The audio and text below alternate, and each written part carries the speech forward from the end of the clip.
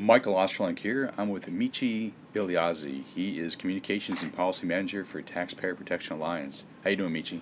I'm good, Mike. Thanks for having me on. How are you today? I'm fantastic. Great to have you on. Before we jump into some of the work you're doing in terms of Pentagon spending reform, tell us a little bit about yourself and a little bit about TPA. Sure. So Taxpayers Protection Alliance is a nonpartisan, nonprofit advocacy group. We focus on issues that concern taxpayers and how government policies really impact not just taxpayers but the economy at large.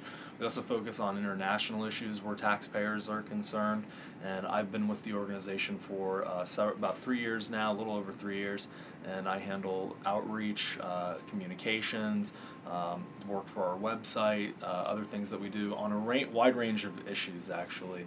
And we focus on issues really on a broad spectrum, left, right, center. We're really concerned just to make sure that taxpayers are getting the most that they should be getting from our elected officials, both at the federal and state level when it comes to how their money is being spent. Well, actually, that's a great. Right before we jump into kind of Pentagon spending reform and some of those broader issues, what are some of the other issues you mentioned that TPA works on? Sure. So we do work when it comes to intellectual property, because intellectual property has a massive impact on the economy. It means a lot in terms of job creation, and a lot of jobs actually depend on it, even if they're not created in terms or by intellectual property. And we do a lot of work when it comes to energy policy. That's a really big concern for folks when it comes to not just the resources that we use energy on, but the bills that you pay, but really what the government's doing, and are they doing things that are interfering and giving people a competitive advantage with taxpayer money.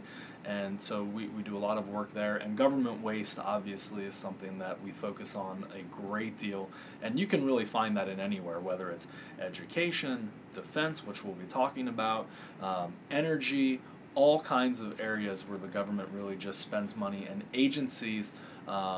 Overreach is another one we do, because you have a lot of agencies, not just the Pentagon, but agencies like the FCC, EPA, FDA, who really get into these situations where they are regulating really how we live our daily lives. And a lot of these regulations cost the economy, they hinder small business, and they really impact the taxpayers in ways that they might not even think about. Just when they're going to their local store to pick up something like, catfish, really does impact them in ways that we don't know. So TPA really just wants to be a group that is out there fighting for taxpayers and really making sure that we're keeping a watchful eye on what government's doing with their money.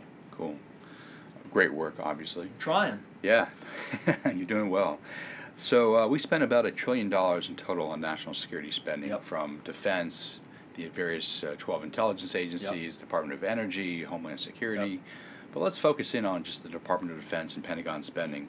Why is that one of your kind of top areas to look at in terms of wasteful spending and taxpayer concerns? I think the most important thing when we talk about spending at the Pentagon is that Taxpayers Protection Alliance, groups that you work with both on the left and right, and groups that we work with on the left and the right and center, really have to really understand that when we're looking at Pentagon spending, we want to make the point that we are for a national defense. We want to protect the American people, but what we don't feel is protecting the American people is wasting their money.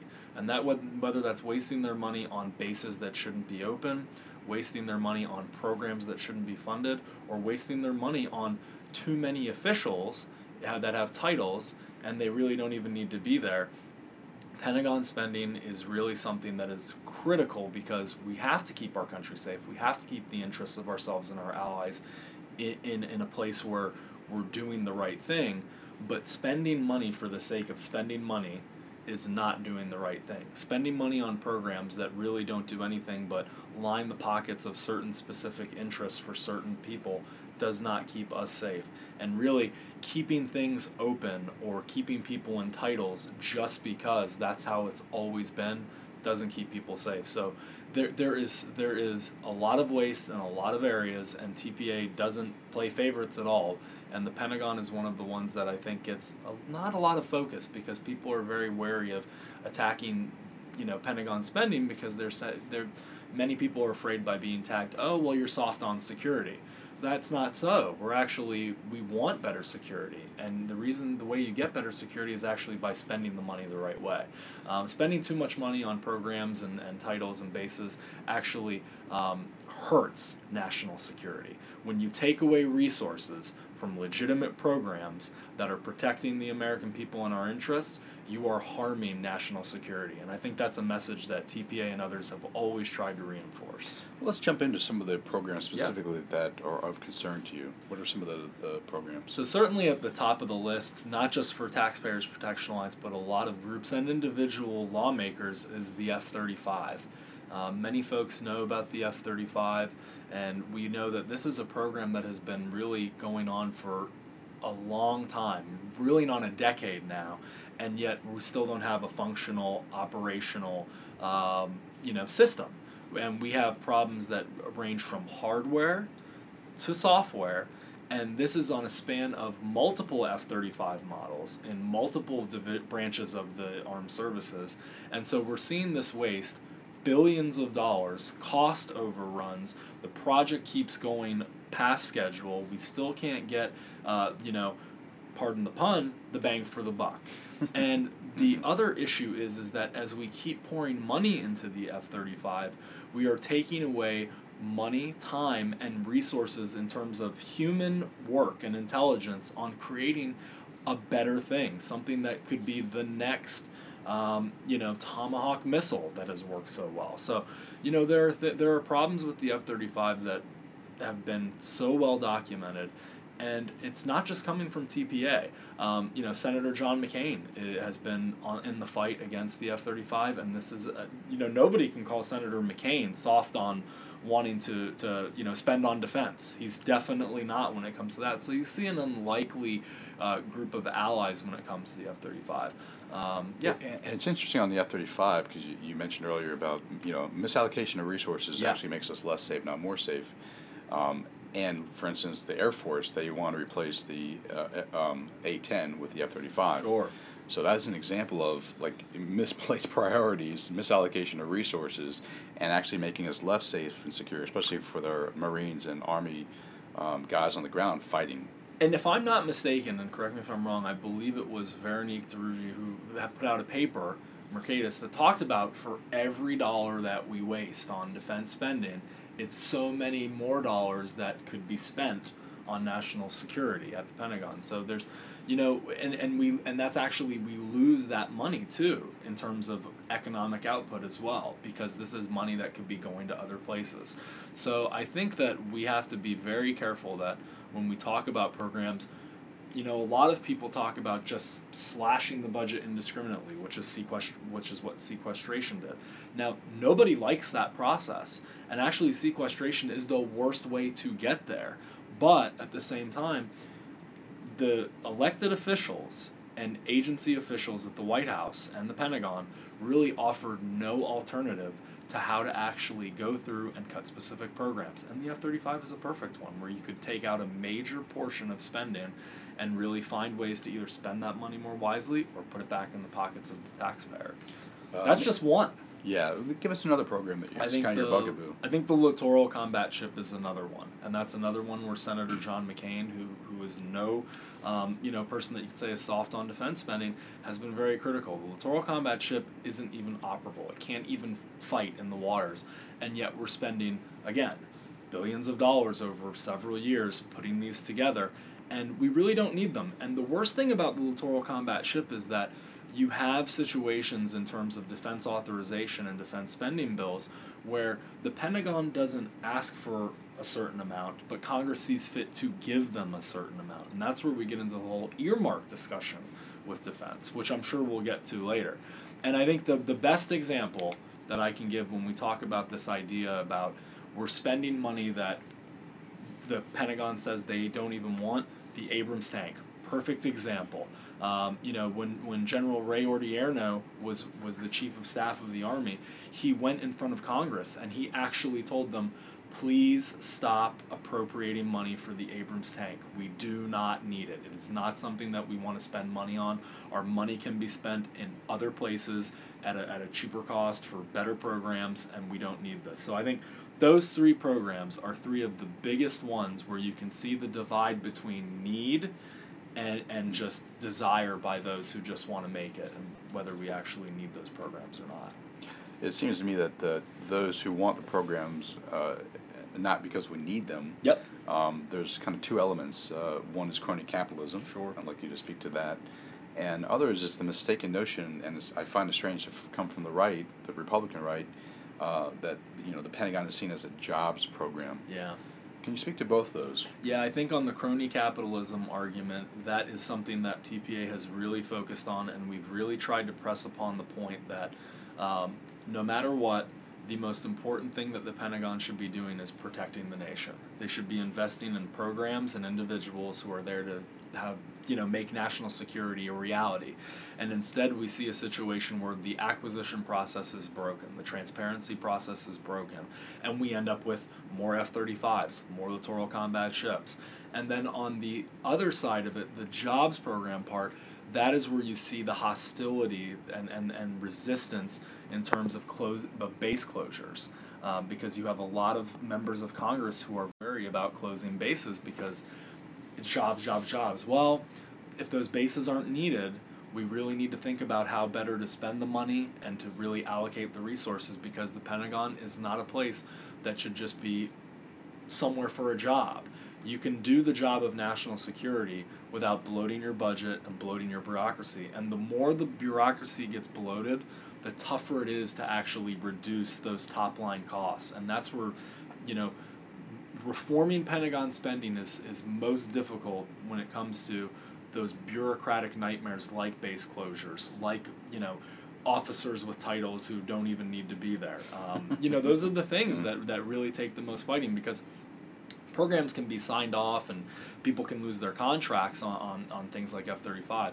But at closing a base, you see the most resistance, and it's really because of that whole jobs argument. And that's something that we have to break through and say that, well, this is not why the Pentagon is supposed to be in existence. So, you mentioned earmarks. Yeah. Tell us what earmarks are and why they still exist, although they're not supposed to. So there's a wide range of thought on earmarks in terms of how you define it. TPA defines it as such. Congress appropriates money to agencies. Now, agencies have a budget request. The White House has a budget request.